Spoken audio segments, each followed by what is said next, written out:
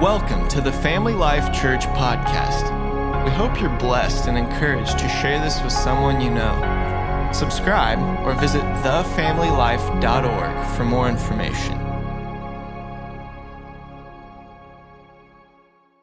going to get right into the word of the Lord.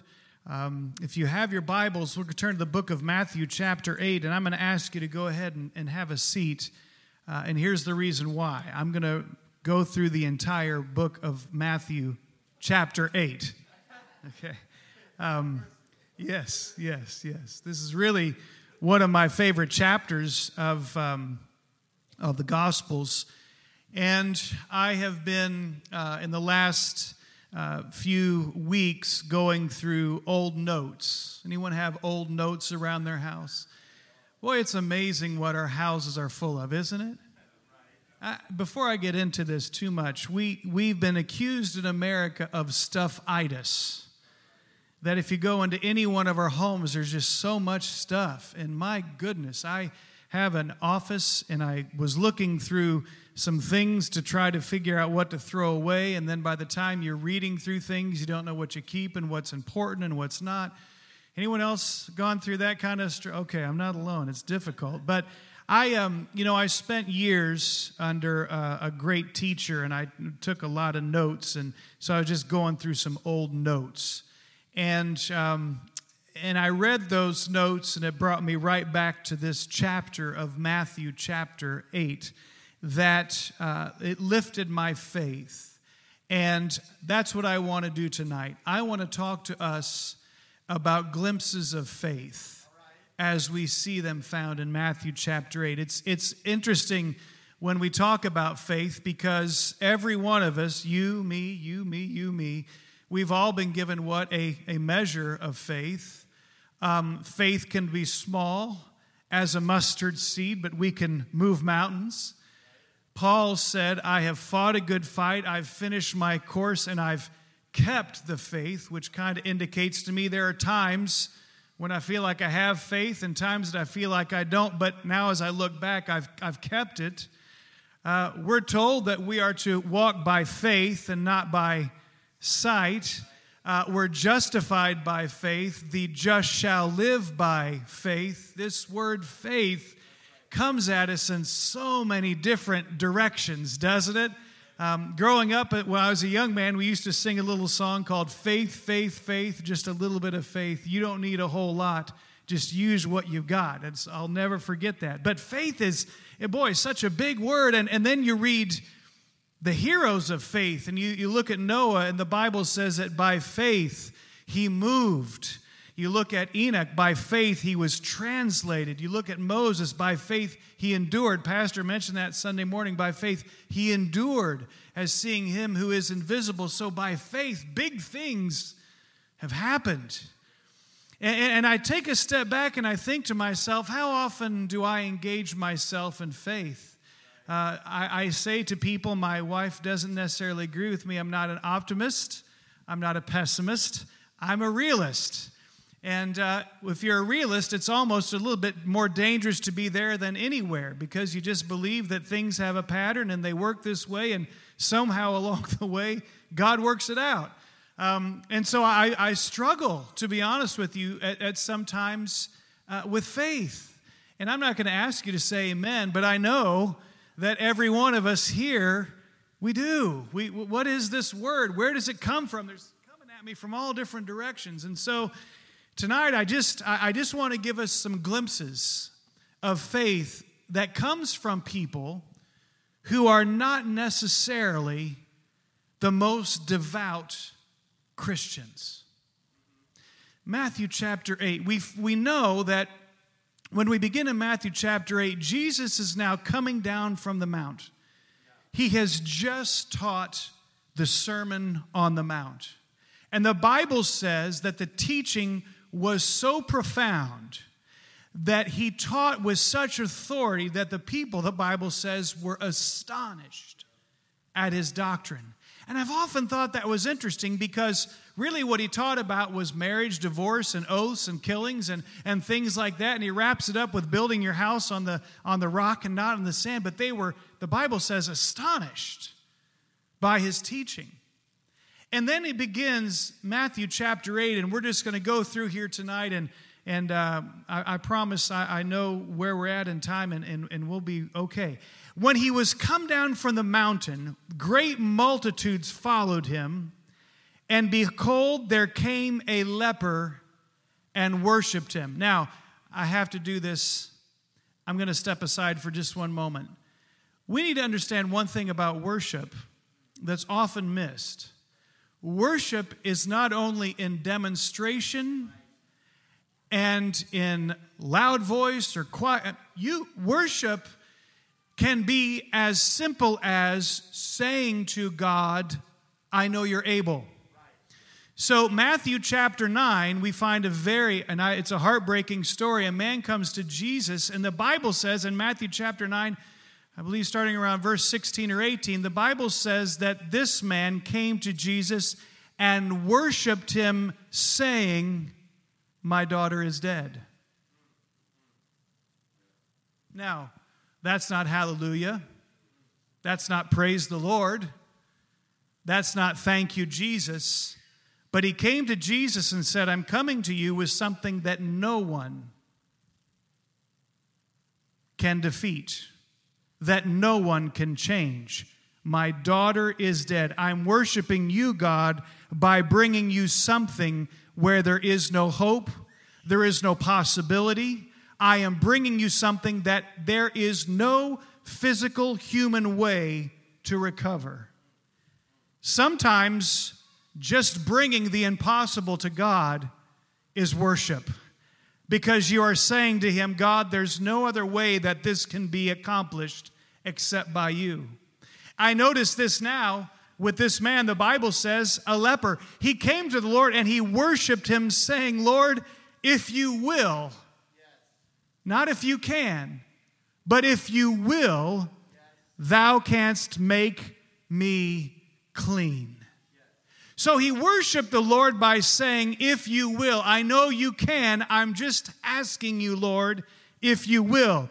And Jesus put forth his hand and touched him, saying, I will, be thou clean. And immediately his leprosy was cleansed.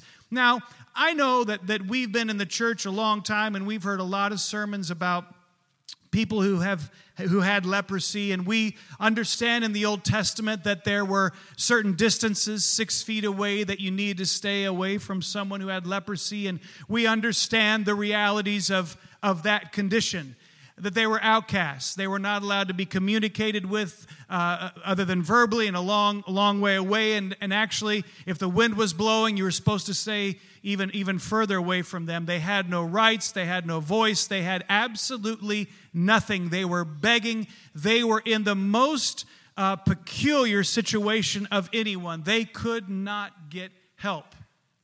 And the Bible says that Jesus healed this man who had leprosy.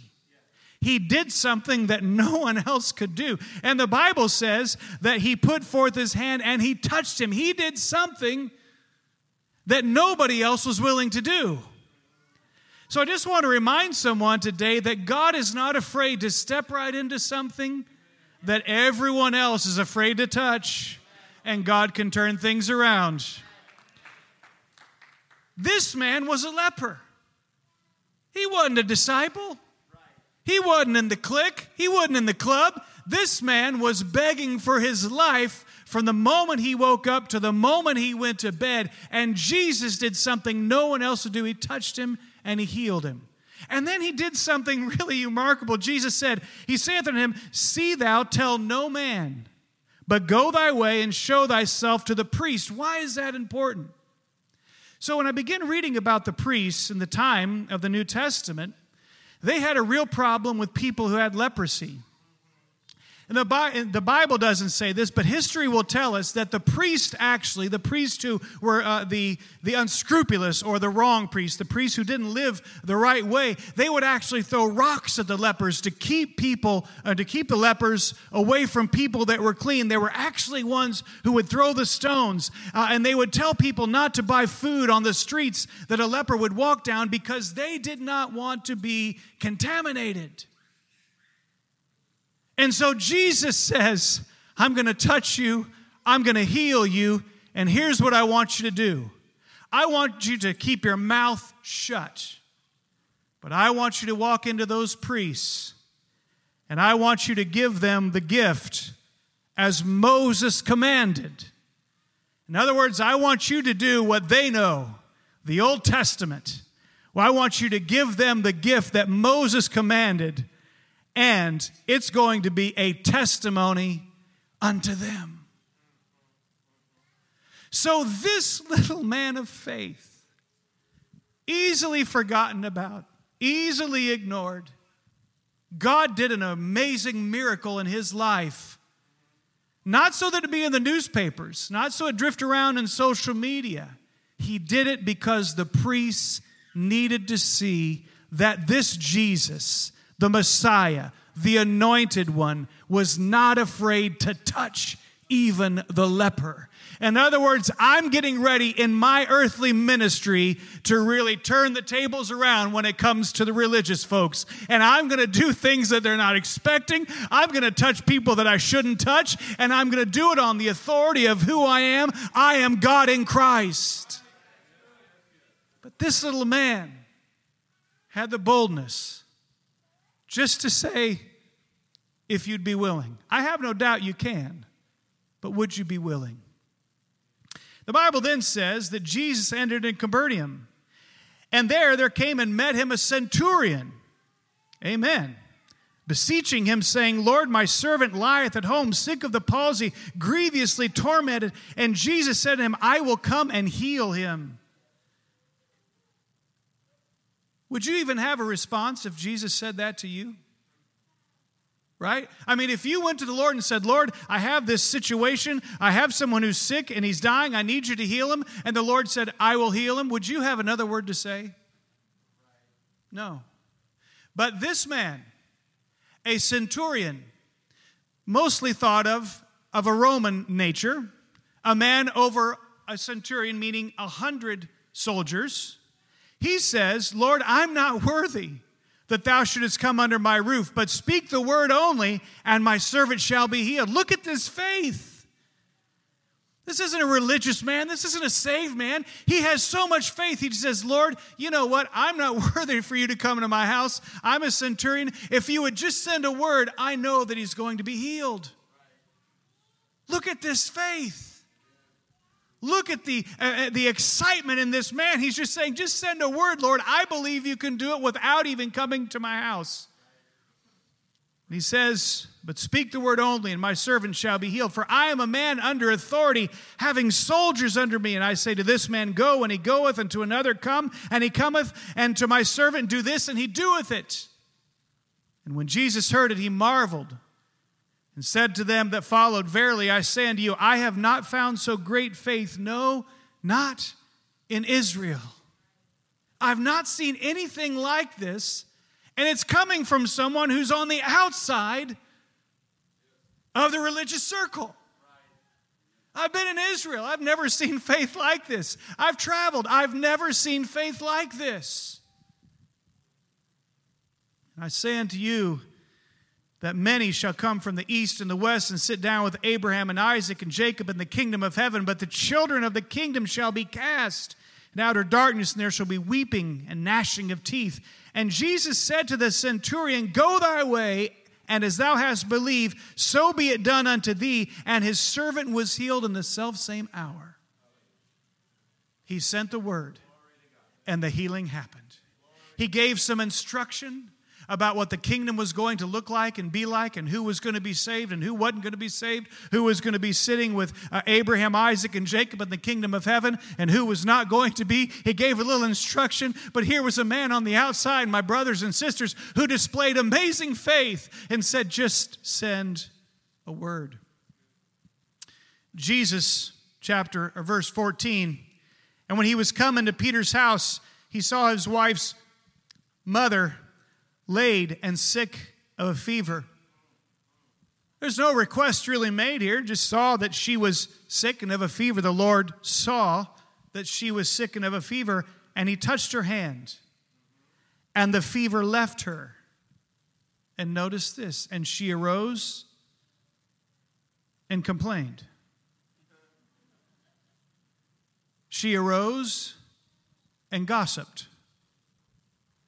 She arose and forgot what happened this day by the next morning. No, she arose and she ministered unto them. There is a humility that comes on the other side of a miracle. It's the same humility that says, my daughter is dead. I'm going to rise up now and I'm going to minister. There is a humility that comes on the other side of every victory that God gives you to stand back and say, God did it, not me. God did it, not me. I made a mess, He cleaned it up. I broke it down, He put it together. God is a repairer, and God is a restorer, and God is a healer.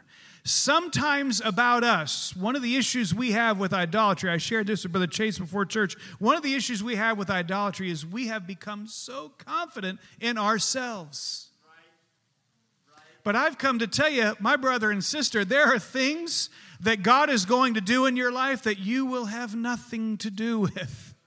And as good as you think you are and as accomplished as you think you are, and you can go down the list, there are certain areas that God's just going to have to step in, and only He can do it. And here's the beauty of Jesus Christ. Just like this particular lady who's laying there with the fever, she didn't say a word. He stepped in and saw her. I want to encourage you today. You may be asking, don't think that God's not looking. It may not just be the time quite yet, but God is looking into your room. He's looking into your house. He's looking into your job. He's looking into your body. He's looking into your family. And when God is ready to touch, He will touch, and everything will be made right. But when it happens, you don't slither back. You go forward and you minister. The Bible then says that when the even was come, He stayed in that same place. They brought unto Him many that were possessed with devils. And He cast out the spirits with His word. Wouldn't you have loved to have seen all this? And He healed all them that were sick, that it might be fulfilled, which was spoken by Isaiah the prophet, saying, He Himself took our infirmities and bare our sickness. What an amazing evening in that house. No one asked Him to come. No one asked Him to heal. But in that place and in that time, He saw and He healed. We're going to skip down to verse 23. Verse 18 through 22 are just two men who came to Jesus in the moment of excitement and said that they would follow Him no matter where He went. And He said, the foxes have holes, the birds of the air have nests, but the Son of Man has nowhere to lay His head. If you're going to follow Me, be careful. We might be going absolutely nowhere. Not everybody likes that. What if God led me to nowhere? The next man said, let me go bury my father. And Jesus said, let the dead bury the dead. In other words, this call is so significant, you've got to stand up and walk right now. It's uncomfortable, but that's the way the Lord approached this man, given in zeal, saying, I'll do whatever. Verse 23. So far we've seen a lady with a fever, mother-in-law. We've seen a leper, an outcast with no hope. We've seen a centurion, a man with great authority, great power, great economy behind him, but none of that could help. And now we're going to get to us. Isn't this exciting? These people have been walking with Jesus. They just heard the Sermon on the Mount. They knew that He was the Messiah. Bible says in verse 23, and when He was entered into a ship, His disciples followed Him. There we go. We're followers, right? Amen. We want to be. And behold, there arose a great tempest in the sea, insomuch that the ship was covered with waves, but He was asleep. Now, this is quite an image in our minds, isn't it? We've all seen the paintings of it. We've seen the pictures of it. The waves are as high as the ship is, and everyone's frightened and everyone is afraid, but the Lord, who is not just the ruler over our bodies, but also over whatever goes on in nature. He is the master of the wind. As the old song used to say, the Bible says that He was asleep. He was asleep. Now, I've been around some pretty crazy weather in my life. How many of you have been around crazy weather in your life? It's intimidating, isn't it? You don't think it's intimidating until it gets intimidating, right? Then it does. Out here today, forest fires out in California and Oregon. It's hazy here in Indiana. You explain it to me. I don't know. I don't know how weather works altogether. I'm glad I know who does know how it all works. I can't explain the whole thing, but I can tell you this. Wind can get pretty crazy pretty fast. And if you watch your trees sometimes, it can go in all kinds of different directions. I've been out on a boat when the wind was pretty bad, and I've been in some areas and some times that I thought, man, this is a little unsettling. But the Bible says that they were in a great tempest. This wasn't a casual breeze. This was a great tempest. And I would imagine, like you and like me, they were nervous. They were afraid. But the Lord, our Savior, slept. He slept. And the Bible says the disciples came to him and said, Lord, save us. Save us. We perish. We're going to die. We're not going to make it. The end is figured out. There's no way. And by the way, these disciples knew something about the boats because this was Peter and Andrew and James and John. These were the people who jumped out of the boats. They were fishermen. They knew the seriousness of this storm. And they said, Lord, we're going to die. We're going to perish. And the Lord says to them, why are you fearful, O ye of little faith? Why are you fearful, O ye of little faith? You've been in storms before, and I'm here. You see, the leper, he didn't know all this. The centurion hadn't been on the mount. The people that were there, that were healed, there were maybe some there, but they were possessed of devils and sick. They wouldn't have been allowed into a house like this. Not like the mother-in-law's house where he healed. But when it comes to us, when it gets down to the disciples, the people who are called, or as the popular thing now is the chosen, I know what you're thinking. He looks at his own people and says, O ye of little faith, why are you fearful?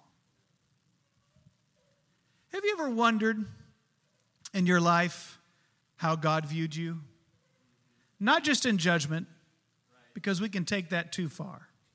But have you ever wondered if God looked at your life in a particular situation and said, why are you afraid? I'm not on the bow or the stern. I'm not standing. I'm not holding he was asleep in the ship.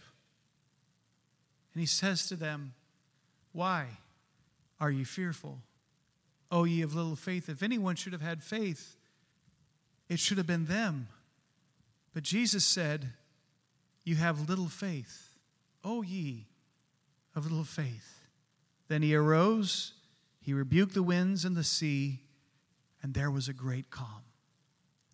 I just want to remind someone today who's not the leper, the centurion, the mother-in-law on the outside, but someone who's been following for a while, someone who knows the ropes, who is maybe very afraid, that the Lord can still calm the storm.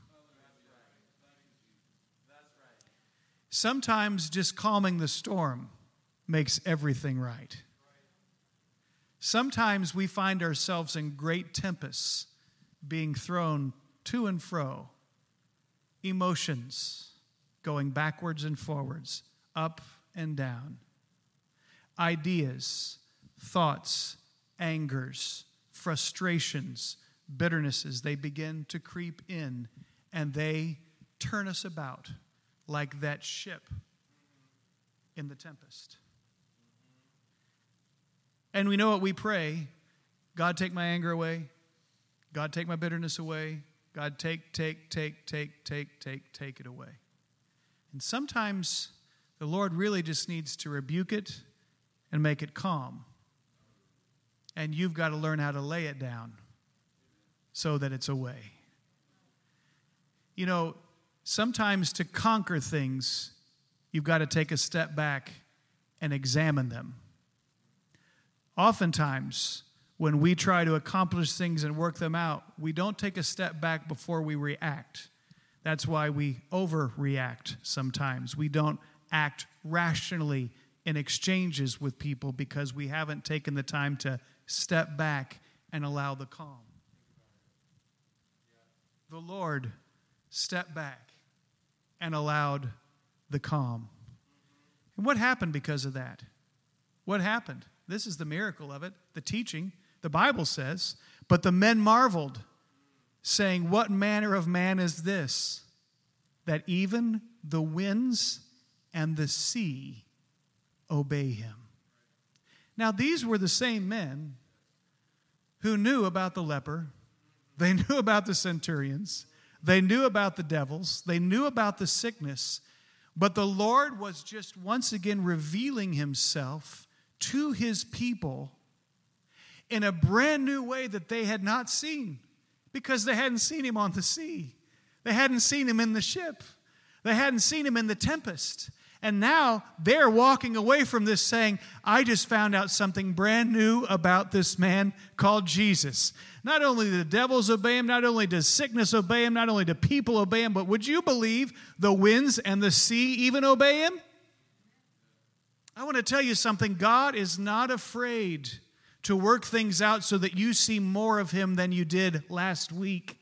God is not afraid to answer prayers and turn trials into testimonies just so that you can say, I've never seen this before, but I know something new about my God. I know that he is able to do something I never dreamed or thought he could work out. He's able to do something. And so now the disciples who are already the chosen and the called are having a new revelation of the power and the authority of Jesus Christ over nature. Amen. I want to tell you today that God is able. And he is able to do things above and beyond what we ask or think. Amen. I'm moving along here quickly. Verse 28, and when he was come to the other side in the country of Gergeses, there met him two men possessed with devils, coming out of the tombs, exceedingly fierce, bad guys, so that no man might pass by that way. And behold, now look at this, and behold, they cried out. Jesus didn't look at them and say, I'm going to get you, devil. He wasn't chasing these devils down. They cried out to him, saying, what have we to do with thee, Jesus, thou Son of God? Art thou come hither to torment us before the time? And there was a good way off from them and herd of many swine feeding. So the devils besought him. Look at this. The devils besought him, saying, if thou cast us out, suffer us to go away into the herd of swine. And he said to them, go. And when they were come out, they went into the herd of swine, and behold, the whole herd of swine ran violently down a steep place into the sea, and they perished in the waters. Now, this is really one of the most amazing scenes of the life of Jesus Christ in ministry. There's so many, but this one is truly amazing. These devils had possessed these two men, and they were fierce. They were angry. People couldn't even walk by. And they, knowing who Jesus was, out of fear called out to him, are you come to torment us? What are you doing here, Jesus? They knew who he was, and they wondered, what is going on? Why is he here? Are you come to torment us before our time? And then they looked around, and the devils, everybody say the devils besought him. The devils asked of Jesus, if you cast us out, cast us into the swine. Now, I got to tell you, if this isn't one of the most interesting exchanges in the New Testament, I don't know what is. The devil is asking Jesus, where to go. And they're identifying the place. I mean, does anyone else find this really remarkable? The devil is saying to Jesus, hey, you see those swine way down there? If you're going to cast us out, cast us into those swine. I would have thought the devil would have said, cast us into those bodies over there of those people who have a perfect life, or cast us over here, or cast us over there. But the devils wanted to be in the swine. Isn't that amazing? Why did they choose the swine? I suppose they knew that they would run down into the water and that they would drown. Perhaps the adversary knew that swine had a great deal of value, and one last time the adversary wanted to hinder or to discourage or to wreak havoc over the owner of the swine. Because the loss of those swine was a terrible loss. I don't know why the devils chose the swine, but the devils chose the swine and asked Lord. And look at what Jesus does. He casts the devils into the swine. Now, this may sound a little bit crazy to you because it sounds crazy to me as I'm getting ready to say it. But those devils had faith that Jesus could cast them where they wanted to be cast. The devils had faith that Jesus could cast them. A leper, Lord, if you will you make me clean? If you will. A centurion, Lord, would you send a word to heal my man? Disciples, Lord, would you calm the waters for us? And devils, hey, would you cast us into the swine? Isn't it interesting? All the perspectives and the ways that people begin asking God to work their lives out. So what are we doing with faith? My brothers and sisters, do we have a faith? Like the leper had nothing going for him, he had all kinds of faith. Do we have B faith, C faith, D faith? What kind of faith do we have? If we put a grade on it, if 4 out of these 5 situations are people on the outside and they tended to have great faith, when we look at us, we're scared in the boat. When we look at them, they're looking at life-altering possessions by demons. They're looking at leprosy. They're looking at death. Where is our faith today? Do we have faith the size of a mustard seed? Are we moving mountains? Have we come to the place where we understand that 2 + 2 = 4 and we can do that all day and maybe God will do something, maybe God won't? Where are we at in faith? I began reading old notes, and I began thinking about faith.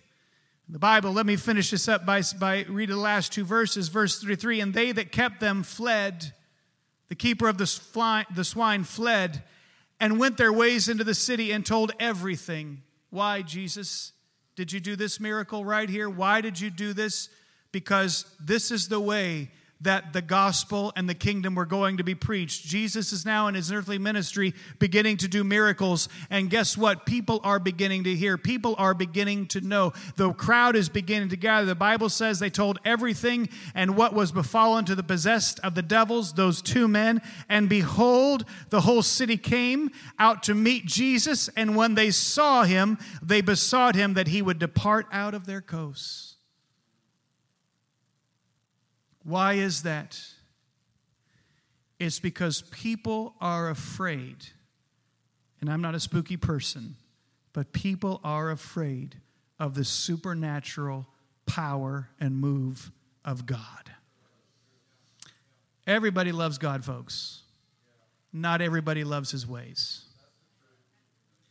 I examine myself all the time and I say, God, you know that I love you, I serve you, but am I in love with your ways? That is the big question. Are we in love with his ways? These people, when they saw this miraculous deliverance of these devils, they said, Jesus, we can't have you around here. Get out of our coast. We don't want this type of miracle power. Can I tell you something about the world?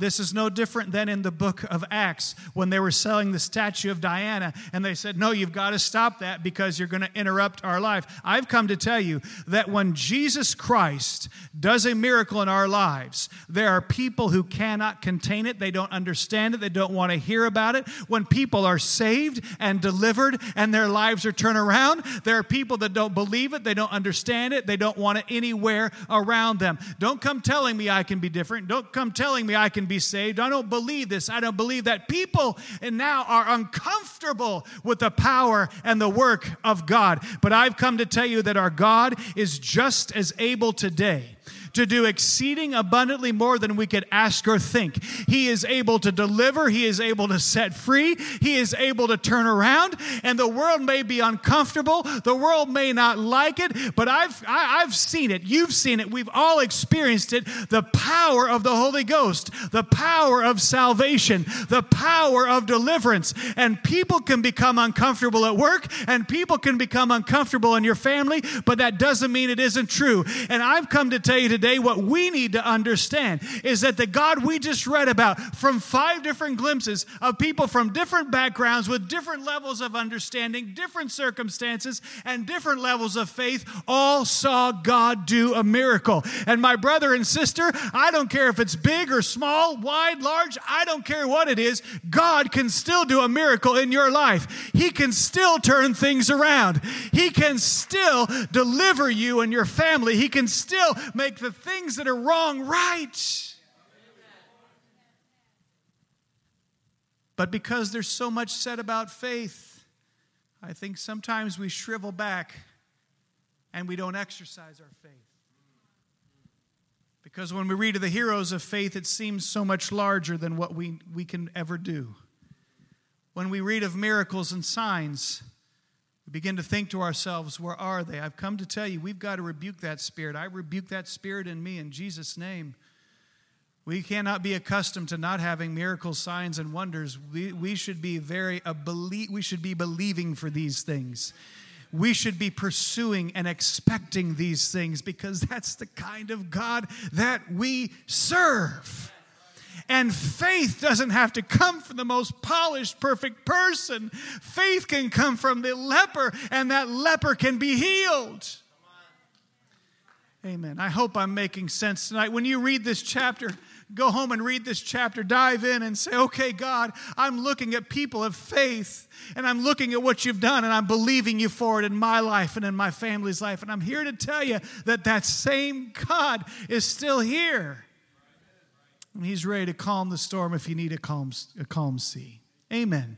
Stand if you would with me right now. We're going to pray just a simple prayer, and then I want to say one thing in dismissal. Let's lift up our hands. Father, we come to you tonight, Lord, knowing that faith isn't always easy.